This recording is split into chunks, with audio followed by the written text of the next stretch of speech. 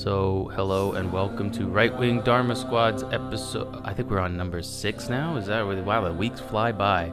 I am your host Dharma Kirti, joined with some friends of mine. Would you all like to introduce yourselves? Hey, it's Aura here. And I'm Kagyu. Unfortunately, Storm King isn't able to join us this week. We miss him and we look forward to him coming back. And yeah, so the topic this week that we wanted to discuss, we sort of mentioned for a while, was ethical conduct. I know we sort of teased at the end of last episode that we were going to talk about nirvana. We're all big. No, I was going to make a cheesy joke about the Kurt Cobain band, but that was dumb. No, we will. I think it's important to address common misconceptions about Buddhism. We all discuss this and we all agree that there's a number of common misconceptions about Buddhism, some of which have to do with ethical conduct, and which I'm sure we'll get into today. But that talking about nirvana or any kind of final goal, end state, Buddhahood, whatever you want to call it, first of all, it's very hard to talk about, and second of all, it's very hard to talk about without just sounding like either you have no idea what you're talking about or you're pretending like you have some idea what you're talking about, neither of which is a very good look. So I don't know. We'll have to put a pin in that for now. But today we wanted to talk about ethical conduct, and I think Aura, you brought up before several times how you wanted to talk about precepts, and I thought maybe it'd be good if you wanted to talk a little about why you thought it was so important. Yeah, that's good. First of all, it's not that not to contradict you right off the bat, it's not something that I'm necessarily itching to talk about, but it is really central, obviously, to any spiritual practice, I should hope, certainly a Buddhist one. The concept of what constitutes ethical conduct, what constitutes right conduct, and moral or immoral conduct, and we can get into the gradations in the English language about the difference between those words, or maybe not. That might be a bit pedantic, but I think as Westerners coming to Buddhism, one of the first things you'll come across is the idea of the moral precepts put in opposition to something like the Ten Commandments, which is it's an interesting juxtaposition to make, and I'll explain for our listeners who aren't Buddhists, what the precepts are in just a moment. But if you read Western sources on this, and I don't mean translations of the sutras or the teachings of Asian teachers, but I mean Western interpretations of it, you'll often find that, like, chapter 1, paragraph 1 is something about how the precepts are suggestions and not laws brought down from on high, and that's all well and good. But sometimes, as somebody who's no longer 17, I kind of wish that they would put not so much emphasis on that. Do you guys know what I'm talking about?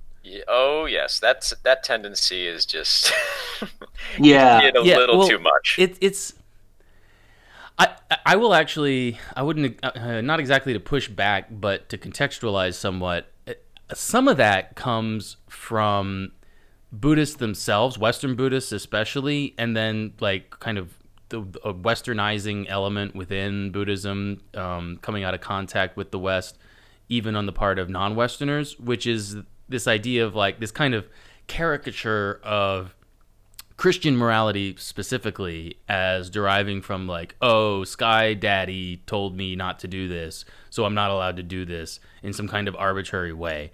But certainly that's not the case that like that always gets caricatured in that way. But I mean, a lot of Westerners say that about Christianity, and so yeah. Buddhism, Well, it becomes a way to like differentiate Buddhism from like Buddhism is good because we don't have Sky Daddy, right? Well, I mean, and I guess part of it is also there is a little bit more of an intrinsic flexibility expected with Buddhist ethics because, like, building off of what we talked about last week, it has to do with maximizing compassion.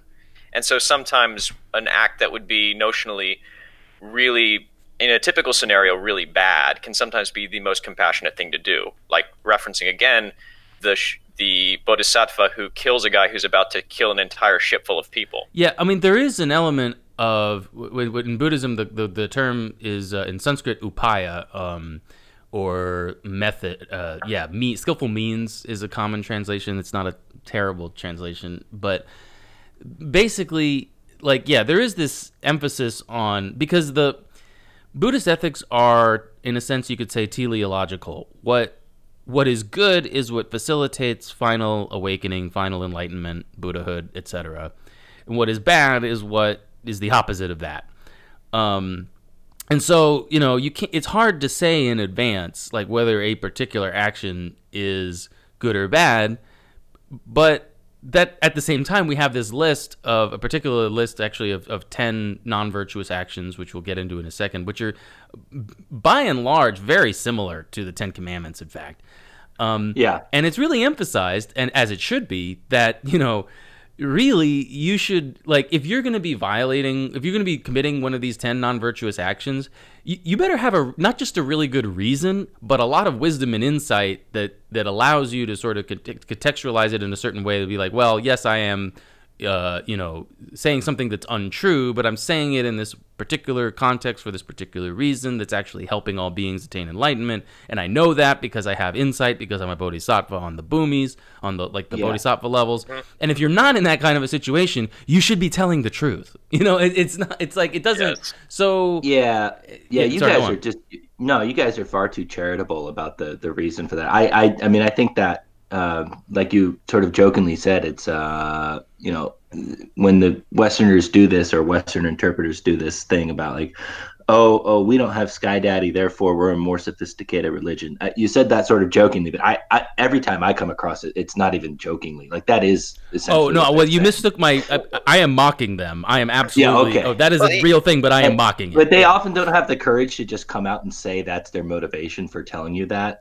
So they kind of phrase it in this almost passive aggressive way about that. So, but the reason I even prefaced everything with that is that I would say to them, there actually is a pretty strict code of ethics, and it doesn't come down from Jehovah on the mountain or whatever, but it it does in fact come from your moral teachers, who are in fact supposed to be listened to. What it ultimately comes from, and this is sort of where I have my own idiosyncratic, perhaps somewhat esoteric read on Christianity, but where it ultimately comes from in a Buddhist sense, you could say, is from the nature of reality itself. The reality is constituted in such a way that, if you kill, you will reap negative karma from that. Quite likely, not necessarily, we don't know for sure, and there's ways to mitigate it. But, at some point in the future, if in a future life, if you don't attain Buddha, you will be killed in a violent way, the same way you violently killed someone, etc. What I would say from a kind of, because part of what I'm doing here, I guess, is a version of Christian apologetics. God is reality and truth also, right? So when you say the ethical conduct, or the prescriptions for ethical conduct come from God, Sky Dad, Christians don't think God is Sky Dad. I mean, maybe some do, but what you're talking about is the nature of reality. And so you're saying, I think there's an important structural similarity there. I don't want to necessarily go too far down that road. I just wanted to point that out. I agree with that. No, absolutely. I mean, it's kind of, you could almost say it's like the natural law of the universe in either case. Yes. Yeah, definitely. So again, I'll be the podcast police here for us, and I'm going to quickly give our listeners, there are 5 precepts in some formulations of Buddhism, and there's also an 8 precept version, and precepts are just they're guidelines or rules essentially. We say the word in Tibetan, we often say vow is how it's a more kind of direct. Yes. Yeah. And then there's another list of 10, and these get repeated. So the 5 precepts they're actually,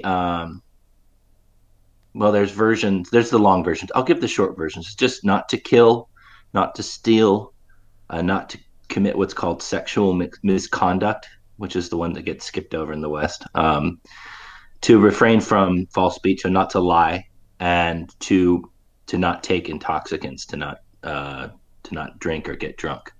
And then the version that includes 8 is something that lay people occasionally take as an extension of their vows for a period of more intense medication. And it's the first 5 plus not eating after 12 p.m., not watching like music or shows or things like that, and not sleeping on luxurious beds. And those last three are not necessarily because they bring you That's negative fascinating. karma. That's no, it's like an austerity thing. Yeah, but the In first five are the ones that are considered like the core of Yeah, ethical karma. so a lot of these rules come from the Vinaya, or the I guess like the discipline. Sometimes translate discipline, which is not a bad way to think about it. Basically, in like archaic Buddhism, this kind of Buddhism as it existed in the very early period, from very early on, not necessarily at the time of the Buddha, but not that long after.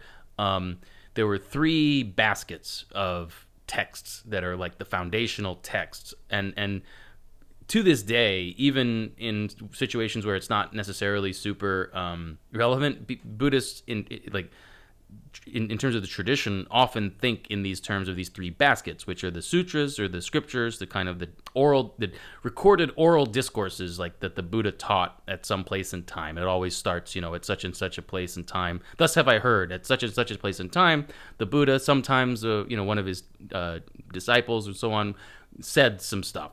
And those are the sutras.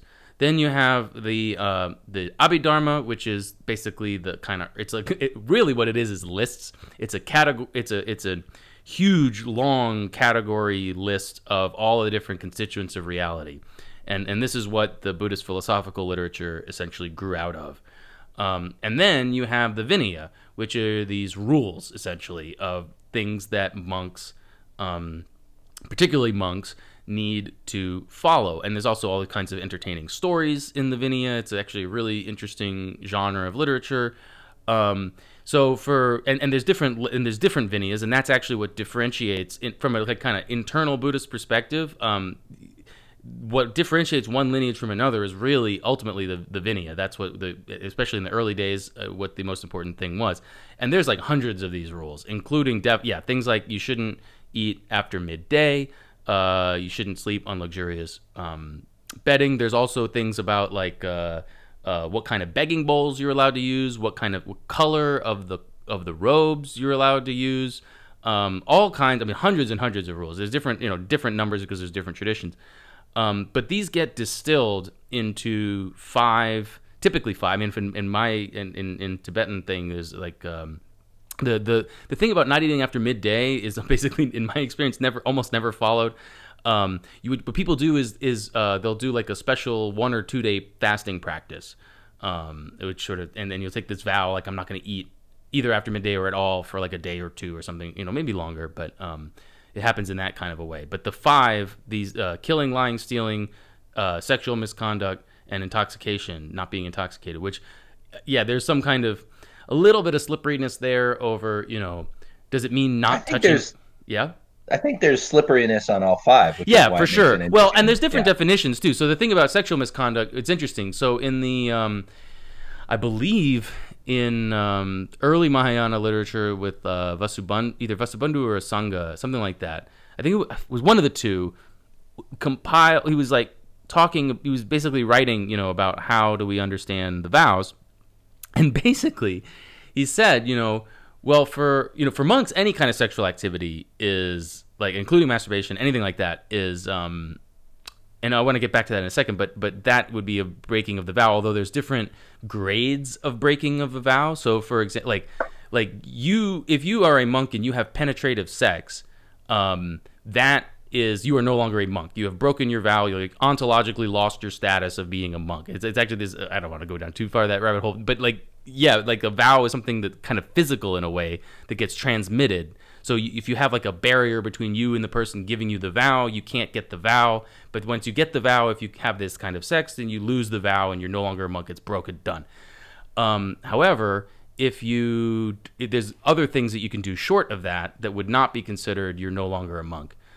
For a layperson, it's a little bit more ambiguous for obvious reasons.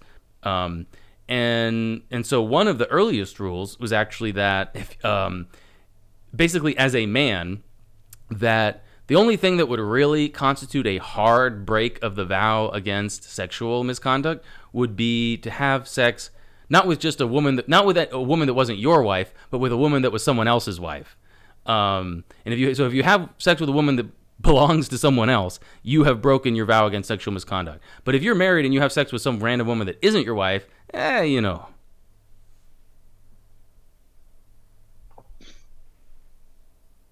Yeah.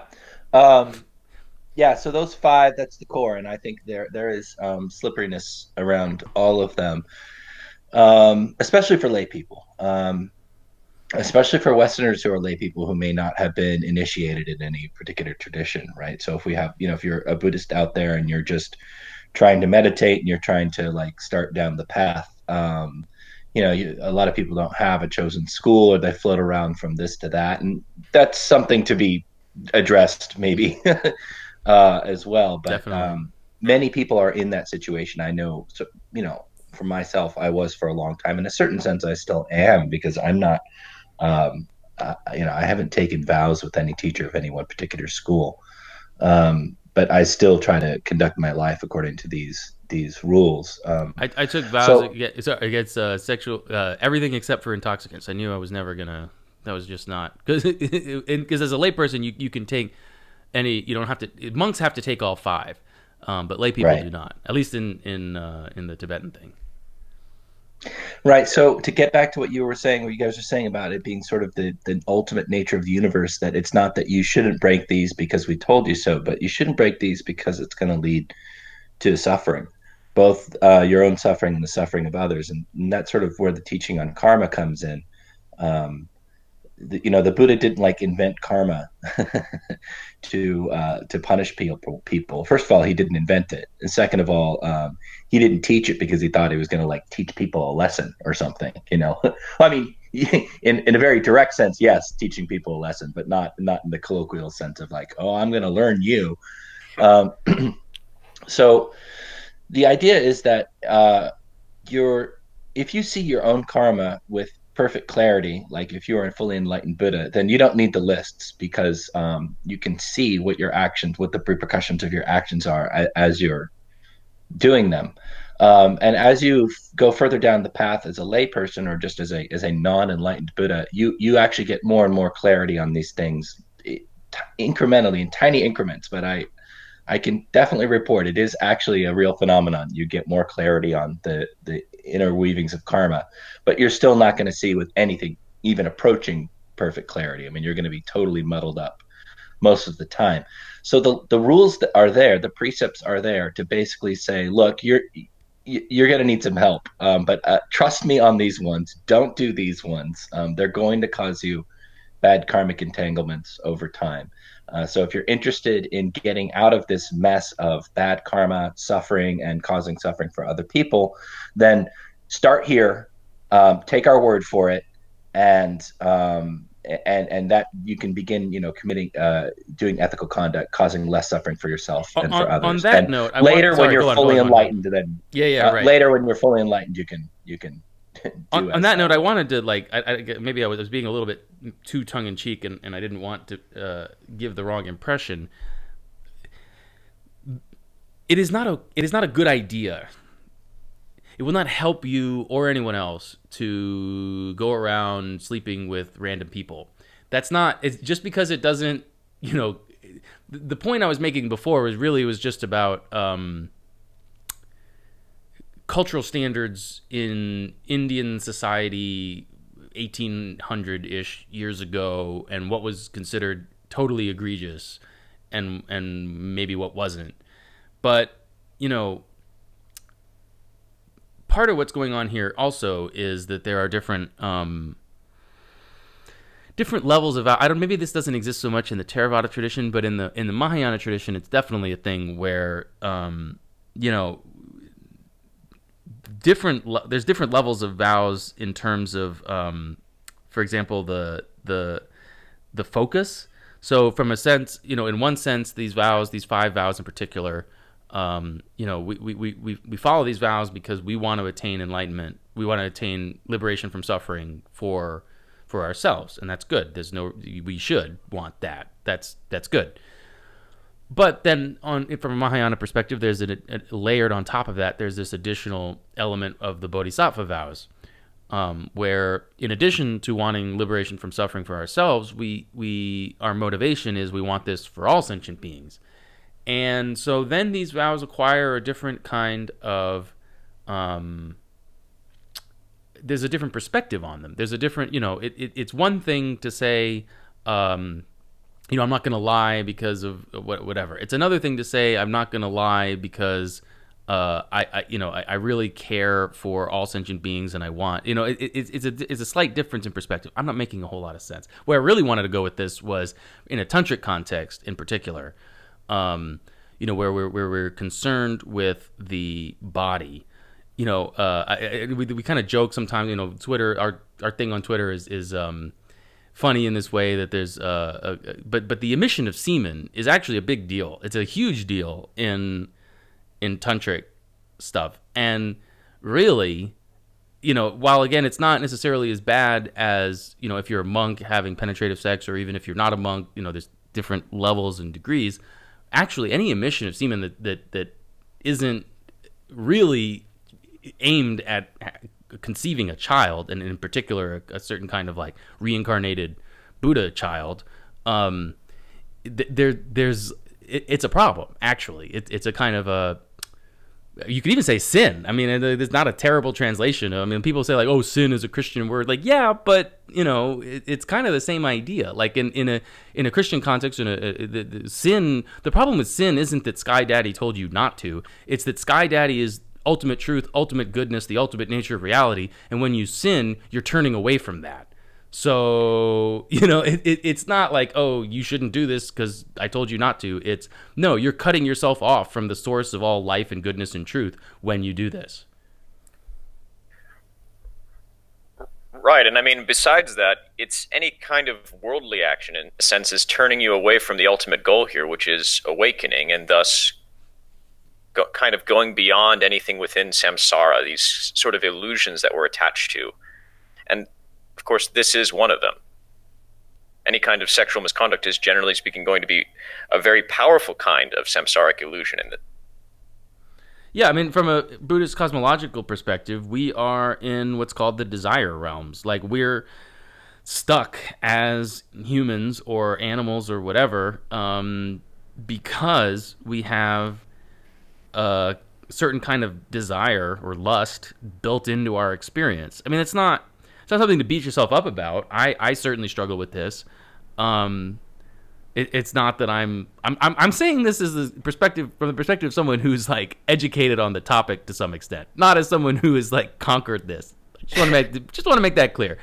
But the point is that it's not to beat yourself up. It's just to recognize, or to attempt to recognize, what is it about our situation as human beings? You could even sort of say like a kind of like Heideggerian perspective, like there's something about our being in the world. There's something about our status as like subjects in clown world, so to speak, where we have this lust that's just really, really strongly built in. Not essential, and it's really important to note. It doesn't have to be there, but it is there. And until or unless we, succeed at eradicating it, it's there. So that's no worries. But yeah. So that's and then there's this question: is like, well, does indulging that actually help? Does that help us get out of this situation we're in, where we suffer all the time? I would submit probably not. Yeah, you said on our side of Twitter that it's sort of a joke or a meme about that, and you're right, it is. But if anybody ever sees me joking or memeing about it, I'm not really joking, and I'm not memeing. I'm not either, and I think most people aren't. I mean, very few people. I think are. So too, yeah. And I think it's actually just a little bit of just aware that it can make people uncomfortable, or that it's kind of a funny topic, because like just sex and stuff is just it's titillating in general. So there's a lot to say. there's something about, I don't know if it was built into secular liberalism as such. It might be. I'm not sure, but the form that secular liberalism and the kind of post Second World War liberal order has taken, is particularly since the turn of the 21st century, is like absolute sexual license. That not just sexual activity, but like not just eros, like erotic love, which can, I think, be transcendent. It's come unerotic, actually. Yeah, exactly. It's totally unmoored from. I mean, it's purely about like I can derive pleasure in this particular way, and my ability to derive pleasure in this particular way on my own terms, for my own reasons, whatever those are, except as long as it's consensual, which is like the as long as it's legal of the boomer cuck thing, is not to be like anything that obstructs that, stands in the way of that, serves as any kind of check on that at all, is like ultimate evil. It's like, what do you do? You know, yeah. I mean, we should continue on this, but I want to hear what you have to say first. No, I mean, just I that's exactly the kind of, that's what I was going to say. You know, it's yeah, it's not a joke to me. There's a sense that, and this isn't necessarily a Buddhist thing, but whatever.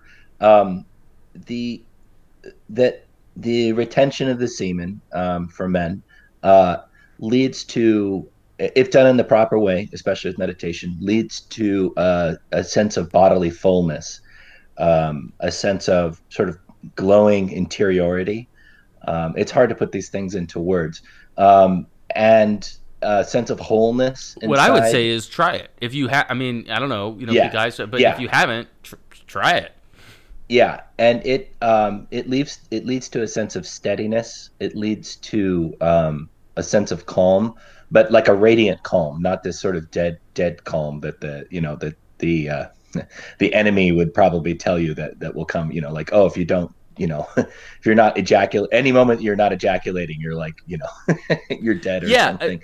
It's quite the opposite. It's and this is in a lot of Eastern traditions, and it's in Taoism, it's in the Vedanta, it's in Ayurveda, it's in and so it's sort of leaked into no pun intended, some the understanding of a lot of Buddhists in these traditions, even though it's may or may not be a central teaching. I really don't want to get down into the weeds about which school teaches which this or that on this topic, because I don't know what I mean, like I said, my knowledge is I would even say primarily of like Indian tantric materials that just sort of happen to make their way into Tibet. So yeah, me too. It's India, and then China has a really deep teaching. Yeah, I know. Yeah, and the Taoists have their own thing, but it's very similar.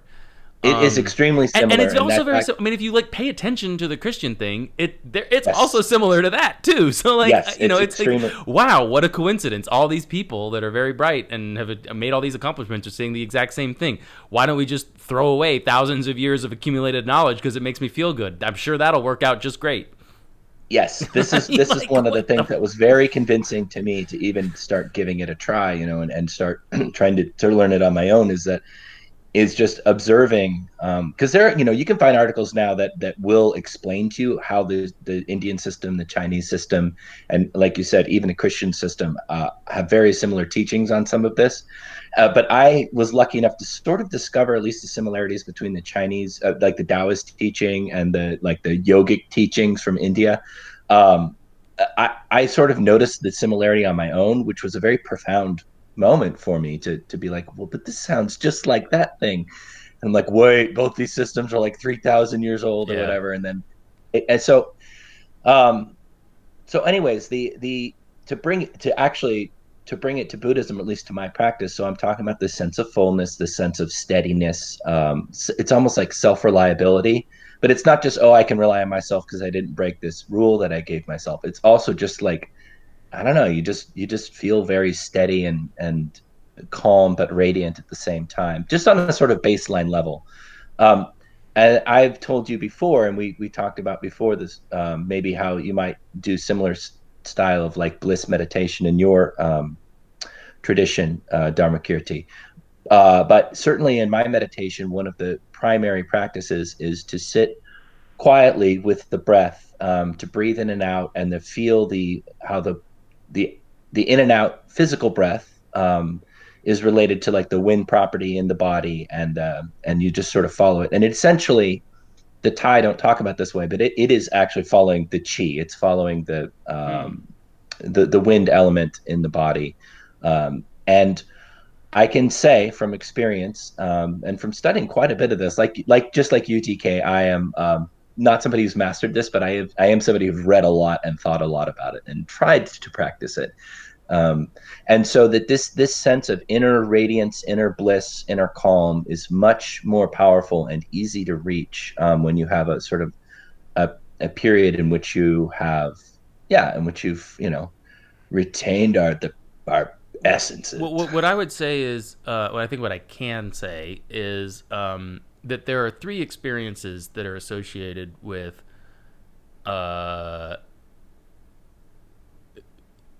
like emptiness meditation. You call it emptiness meditation that is not conceptual. It's not just like a conceptual emptiness, but in some sense you're actually doing the thing, which are bliss, clarity, and non-thought.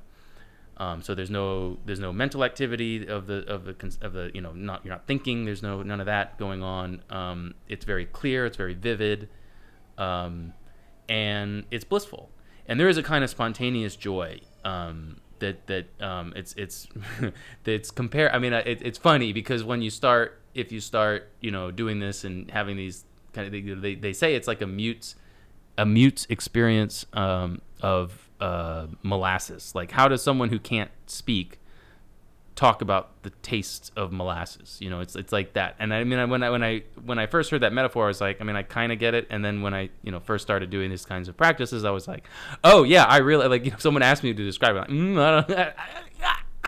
But as far as the bliss element, what's interesting is, I mean, like you said, if you're not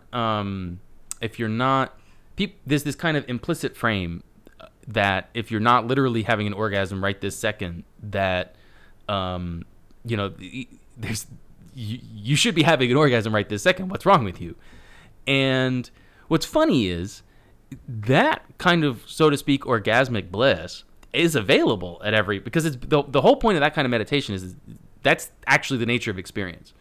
So it's actually built in to every moment. It's just for any one of a number or any number of reasons, we're not experiencing it that way. But that's actually how it is. So that's available all the time. And it's precisely this kind of obscuration, that kind of pollution, mental pollution that comes, and physical and spiritual pollution that comes from engaging in negative activities and in just chasing our desires instead of, like sitting calmly and focusing on the breath. That's what prevents us from being able to experience it.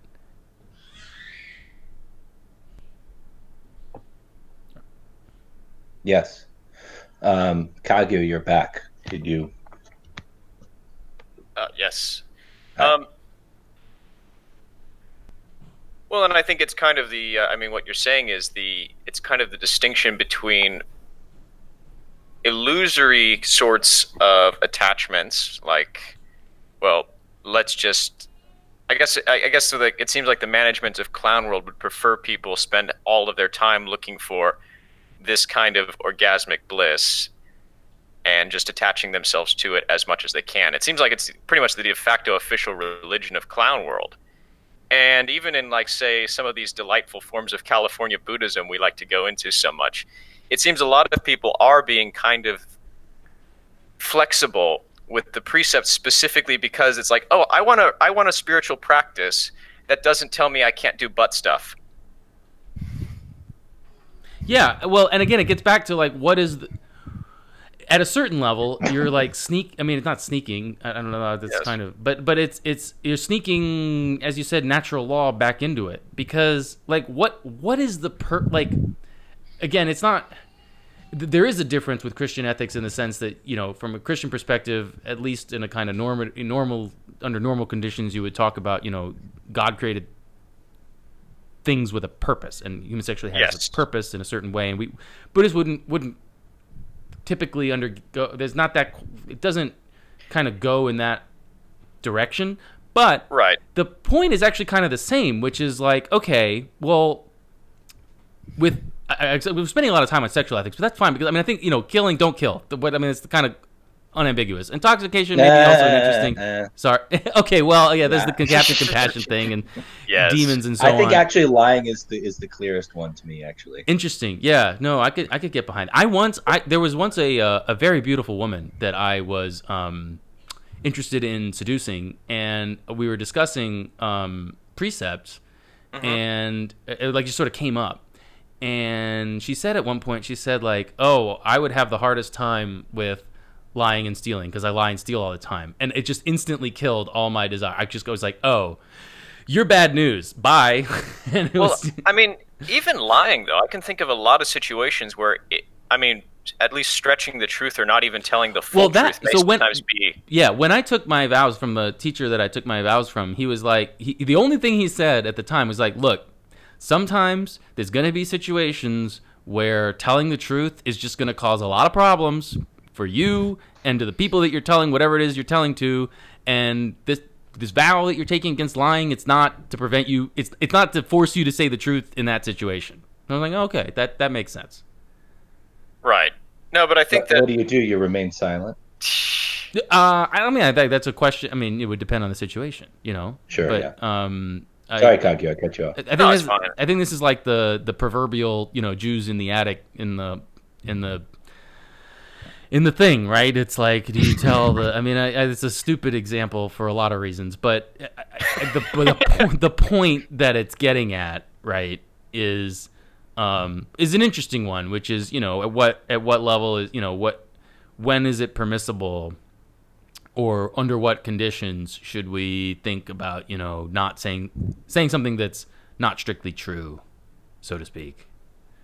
Anyway, that's I agree. Lying is maybe, because killing gets, that gets into the back of the bodhisattva, and especially so at a bodhisattva level, it's like you have the Captain Compassion angle, and then at a tantric level, you have basically a command. Like it is a terrible, terrible downfall of your tantric vows if you have the ability to liberate demons, meaning like slay them and release them into a Buddha field. If you don't do that, you're breaking your tantric vows. Period. So, it's just an interesting perspective. What were you gonna? Did you have something to say, Kagyu? Because I don't want to respond to what DK said, but I didn't have anything else to say about that. Well, I just on the killing thing, and I this is not something I personally struggle with. Maybe it's because it's not something I've chosen to make central to my practice. But there is the question of, because for some traditions, the killing also means not killing any sentient beings at all, which is very difficult, right? Mm-hmm. And then are you going to become a Jainist and sweep the ground in front of you to avoid killing? Okay, so this gets into something that we should. I didn't. We went on this long, which is great. I thought it was great stuff, but there is part of the angle here is that you need typically, classically, under like the Abhidharma style categorization analysis, four elements in order to for the action to really be the thing, which is you need to intend to do the action. You need to you need to will the killing. You need to oh man, I'm forgetting all the the object has to be the actual thing. So you have to be there has to be a sentient being that's a real sentient being. You can't be mistaken about what it is that you're killing. You have to actually intend to kill. The action has to actually kill it, and it has to be completed. It has to be you actually you can't. Attempted murder is not the same thing as murder, right? So with the Jain thing, with the sweeping of it's not that you aren't in some sense karmically connected to beings that die as a result of you stepping on them, for example, but you didn't even know they were there. You didn't intend to kill them. It's not that it's great, but it's not the same thing as a willful, completed action of killing, if that makes sense. Sure.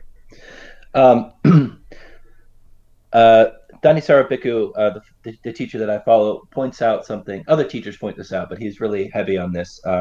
That one of the best uses of the precepts, of the 5 precepts, is just increasing your own level of mindfulness, right? So, especially on lying, because there's deliberately lying, there's deliberately telling falsehoods and stuff, but then there's also just the kind of little fibs and little social grease kind of lies that we say throughout the day.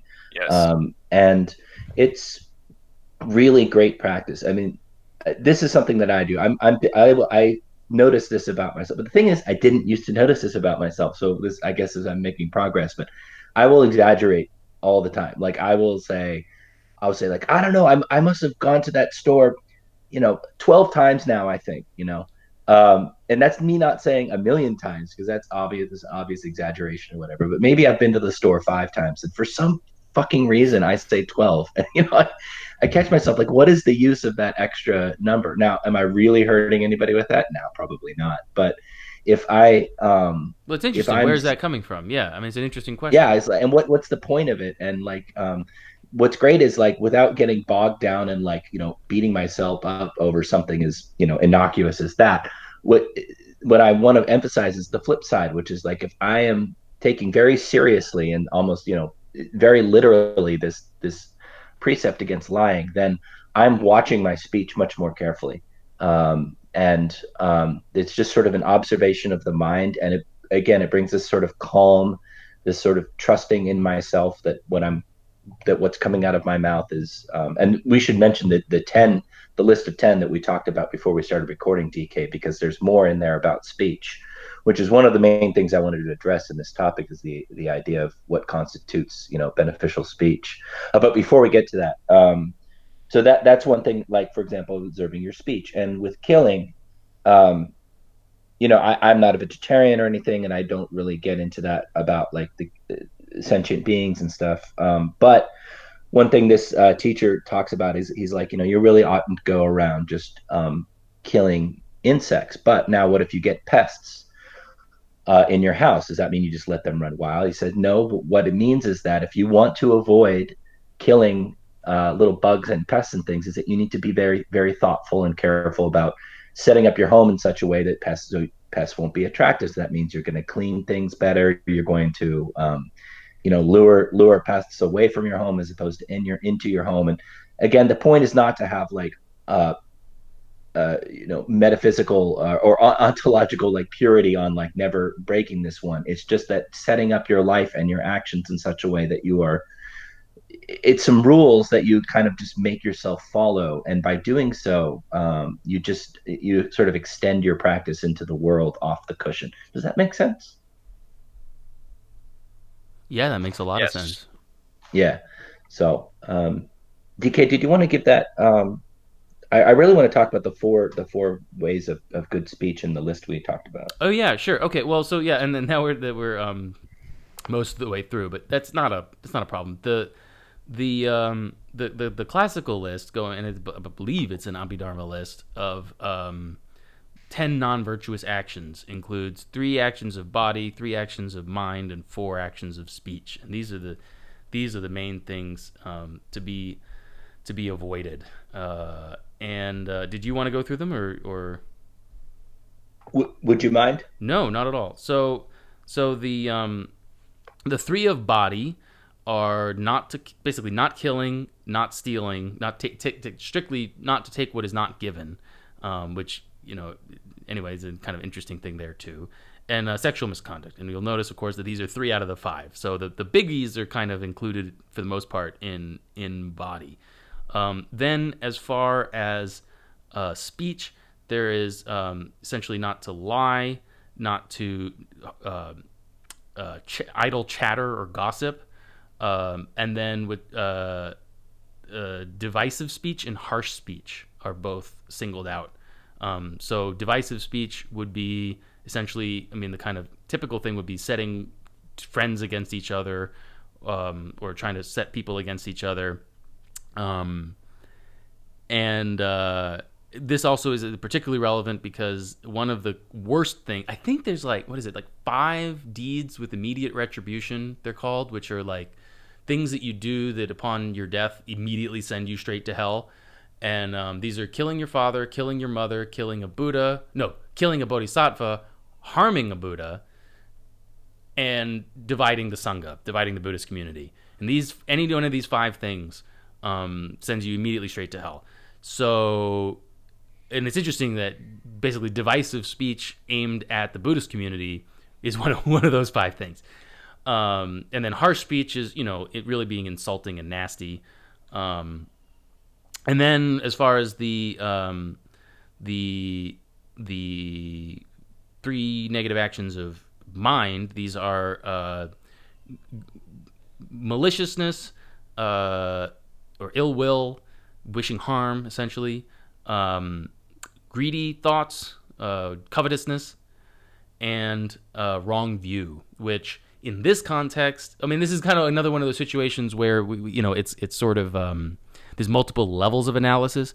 In this context, typically, particularly at the most basic level, wrong view means the idea that there is no karma, cause, and effect, that I can commit these negative actions and nothing bad will happen to me, and that kind of thing. But you could also say, from a kind of more high-level, rarefied perspective, that wrong view at a certain level includes basically not recognizing emptiness, etc. And so, to the extent that we are, wandering around totally lost in our normal everyday existence, that's actually kind of a wrong view, and a lot of our problems stem from that. It's just something to keep in mind. But really, what this is talking about in this context fundamentally means this being deluded or mistaken about karma, being a nihilist about karma, like, I can kill and rob and steal and be a nasty asshole and nothing bad's going to happen. Yeah, I guess there's a distinction between the wrong view about actions not having consequences versus a wrong view that maybe doesn't lead to liberation in the end. So having the wrong view of the metaphysical reality of emptiness is just going to harm you from eventually liberating yourself. Right. But it's not going to necessarily result in a worse kind of worse karma for yourself. Well, it can. I don't want to get too esoteric, but it kind of can. I mean, in the sense that if you have the wrong view of meditation, like people get stuck on just kind of, breath meditation or in what are called the dhyanas, these kind of like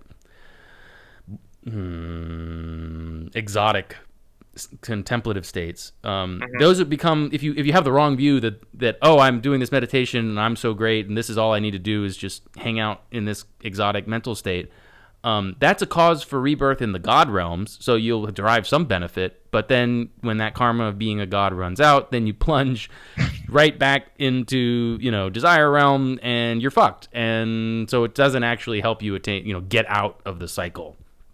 That right. is so. Again, these things are all kind of subject to you. And again, I do want to say you're absolutely right. There is this distinction, and really, wrong view in this context really means being nihilistic about karma. But like with a lot of these things, when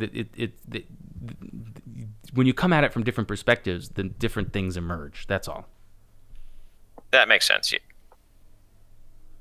Yeah. So I kind of wanted to do a hard right turn into those, to talking about following those 4 directions on speech against lying, against divisive speech, against harsh speech, and against idle chatter. For people who are using, like people on Twitter, like ourselves, like I'm not trying to be too cute about it, but I mean, do you guys ever like think about that, like when you're on Twitter and you're shitposting? It's funny now that you mention it, I am, and I feel a little worse than I did before I thought about it, which is good. It means that I, have stuff to feel bad about. But I've achieved my goal of making you feel bad. But you know what? Oh, sorry, go on, Kagi. You first. Sometimes I feel like I do go too far, but a lot of the people who I am shitposting on Twitter, I feel really do kind of deserve it. Yeah. Because they are making the world a worse place. What I would say is, I mean, this is why, number one, checking your motivation is really important. And number two, Borzoi says this all the time. Not just Borzoi, but I mean, he sort of rails on this a lot, and I think it's an important point. Everything is performative online, absolutely everything. And so, like, yeah, of course, it's easy and to some extent expected, and to some extent, I would even say good, maybe, to, like, Dharmakirti, so quote unquote, here is a persona, right? I'm adopting a certain persona that I'm like trying to do certain stuff. If I had a different name, it would be a different persona, and I'm not 100% the same person I would be IRL. All of which is just to say when it comes to like I don't just egregiously insult people for the sake. I mean, some people do, and that whatever. But to me, and I was actually talking about this with the guys on Westward, particularly Bunny Bread, who's a little bit unsettled by some stuff. I was like, look, I don't buy the moral framework here. The moral framework of like, oh, you're not allowed to say these words because they might. It's not even just like, oh, they might upset someone. It's this whole moral universe of, the worst thing you can do is draw attention to things that everybody knows, but we can't say because, if we acknowledge the reality of group differences or a kind of group character, average statistical characteristics, then something Prussian blue. And like, I just, that whole framework is, to me, I see it as being just morally bankrupt. And part of, I think, why it's important for people like us to stand.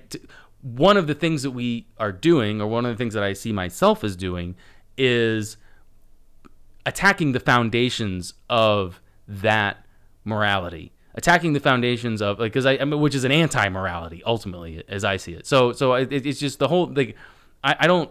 Part of the shitposting thing is to say like I would take you more seriously if you were a good person. I would take you more seriously if you actually wanted what's best for me and for all of us. But you don't. You're a liar. You're a hypocrite, and fuck you.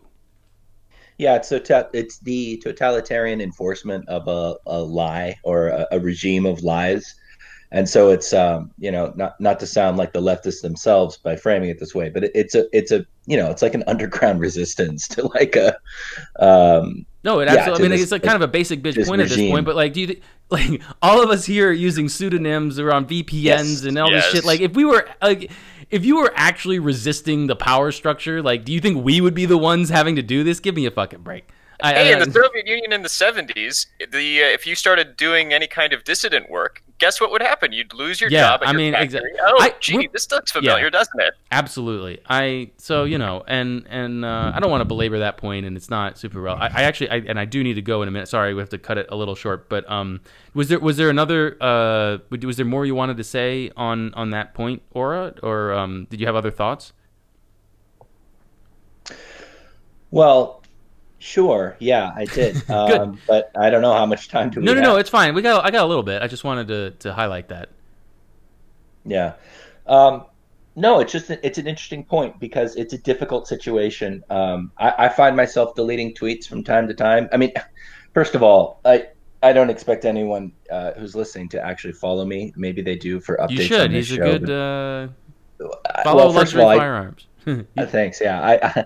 But I tweet like once a week nowadays. Like I essentially don't tweet anymore, but sometimes I go on, sometimes I start tweeting and replying and stuff. And then I often find myself going back and deleting stuff and thinking, well, what did this add? Especially when it's like responses to people that disagree with me, or like, when people quote tweet like some really outrageous, bullshit from the left or whatever, like especially the really hateful, like anti-white stuff and the, just, sometimes it really, makes me see red, and then I start, I start resisting it.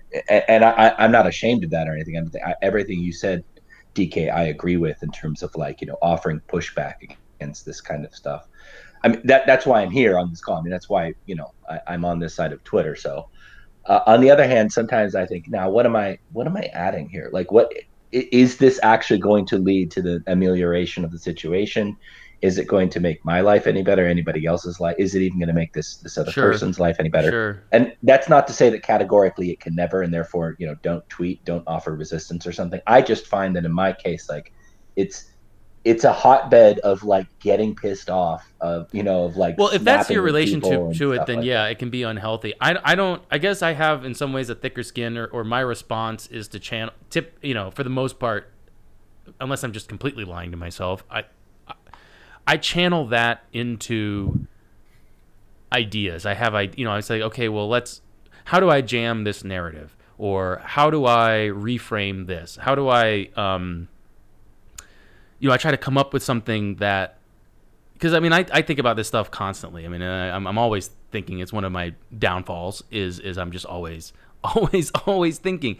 But one of the upsides of that is that gives me a lot of time to refine my thoughts, because I, kind of go over them and come at them from different angles and strip away stuff. And that's what I've noticed for myself is, some of my tweets that have had more, sometimes it's just I say something, obnoxious, but directed at people that are unpopular in our thing, and then it kind of takes off. But typically, what I find what I'm most proud of is when I have something that I've been considering for a while and sort of thinking through, and then put it out there. And I find that actually is to me, I don't want to again, we always have to be very careful about this kind of stuff, but I don't think it would come as a surprise.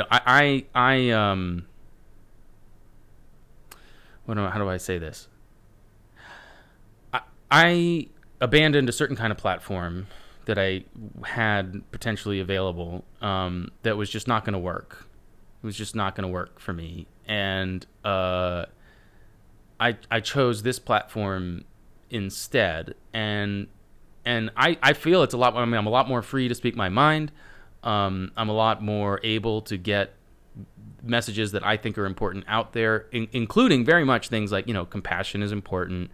There's a point beyond just, everything is impermanent. It said, the Buddha, I am a Vajrayana practitioner. I have certain intellectual and ritual commitments that I think are important, etc. But all I was going to say with that is, actually, I lost my train of thought. I'm sorry. I was just rambling.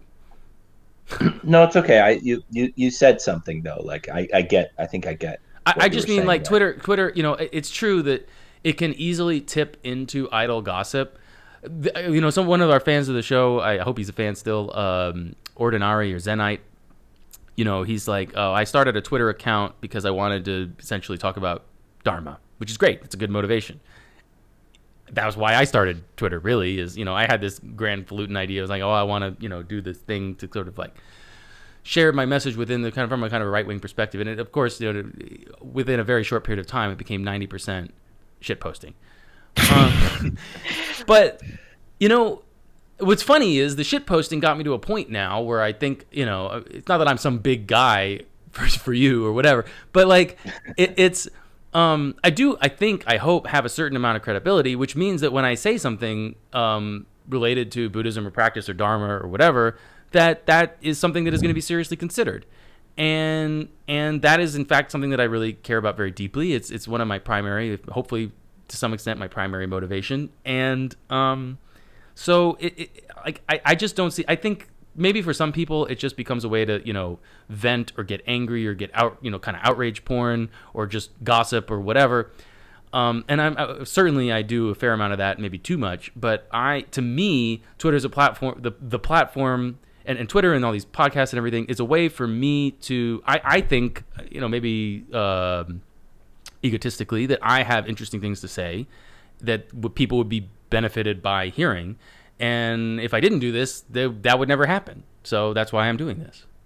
And my goal is really to just contribute to an honest conversation, because really, Clown World is a world of lies and of things that are fake and gay. And so if we can sit down and have Sorry, go on. Yeah. Yeah, if we can sit down and have an honest conversation, or an honest place where people can come and dig in and find the real answers, then that's the best thing we can do. Because frankly, I think truth is always going to be more powerful than lies anyway, and it's just a matter of getting it out there.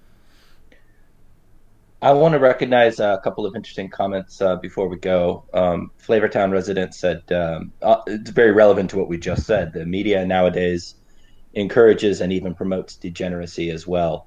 And, that's true. And, I think that's something you hear a lot in our circles, but it does bear repeating that, like, I have to be honest, like a part of me lives in fear of being doxxed. And the funny thing is, like, I don't even know what I'm in, I don't do or say anything that bad, but I mean, we're just talking about like believing in morality and like not constantly masturbating.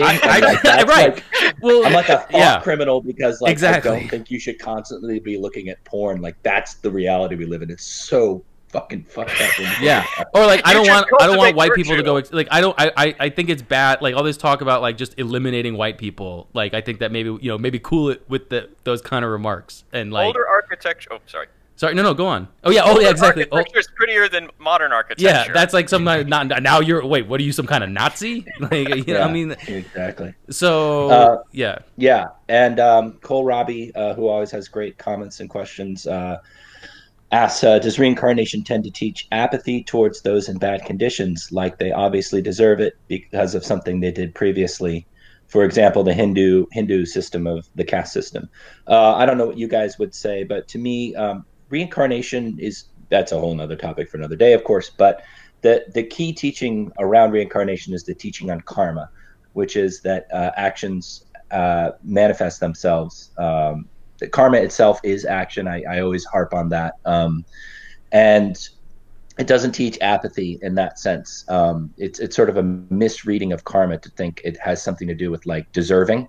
So it's more like Newton's second law. Every action has an equal and opposite reaction. Right. So that does not mean if you see somebody suffering on the side of the road, it is not to prompt you to be like, well, that they got what they had coming to them. Yeah, the proper response is compassion. And that, I think, is an important... I mean, I don't want to rag on quote-unquote Hinduism, which is a totally other thing, and I think it can be, even in that case, somewhat simplistic. But yeah, it's not... When you see someone in a bad situation, irrespectively of whatever the continuum of their being did at some point in the past to wind up in this situation currently, the proper response is compassion.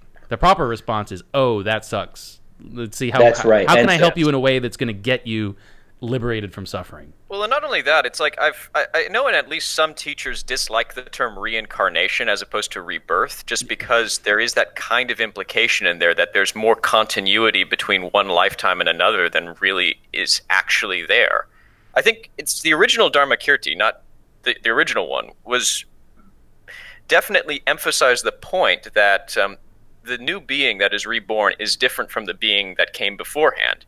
And whatever karma that may have informed that new birth, it may not have even been from that previous lifetime. It could be from karma comes from, you don't even know. I mean, unless you're like totally enlightened, you have no idea where karma could be from a million eons ago. You don't know. I don't know.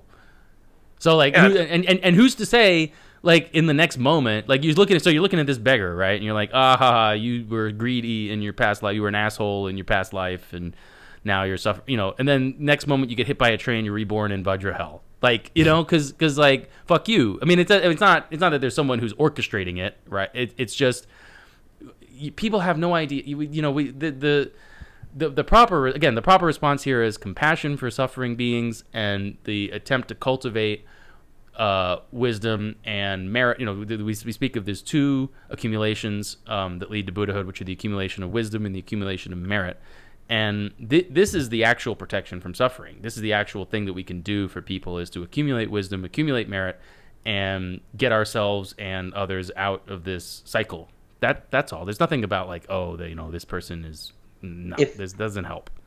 Yeah, and if the question is a society that believes in karma and rebirth or reincarnation more likely to have a caste system because it's justified on a sort of macro level? I think that's an interesting question. I'm not ready to rule that out.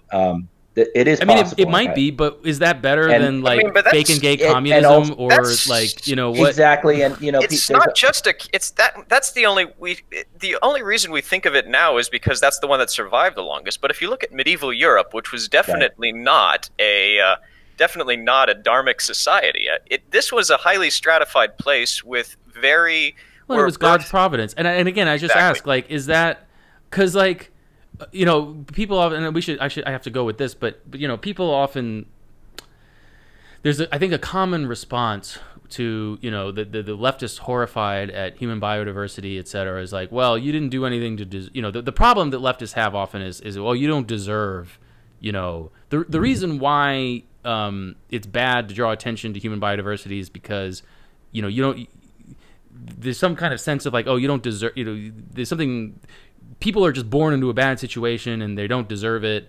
And so if we pay attention to like the causes of that biologically or whatever, that we're somehow justifying it. It's like, well, you don't quote unquote deserve to be born with a higher IQ than a lower IQ. it doesn't. It's nothing about deserving. It's just or how it is. 2 arms instead of 1. Yeah, exactly. So like it doesn't. It just doesn't have anything to do with that.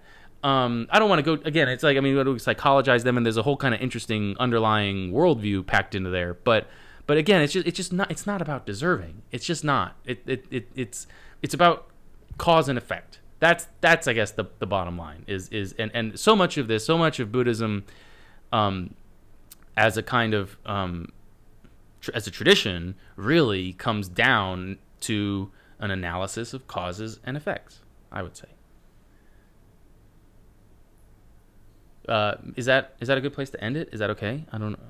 I would say that nobody deserves anything, that deserves the good situation they're in, and nobody deserves the bad situation you're in. If you're in a good situation, you should make the optimal use of it. Yeah, That's and if you're in all a I bad can say on it. situation, you should try to see, like, how can I fix it? What's the best way to, like, improve my situation really in a sustainable, long-term way, focused on, fixing the problem rather than, putting a Band-Aid over it.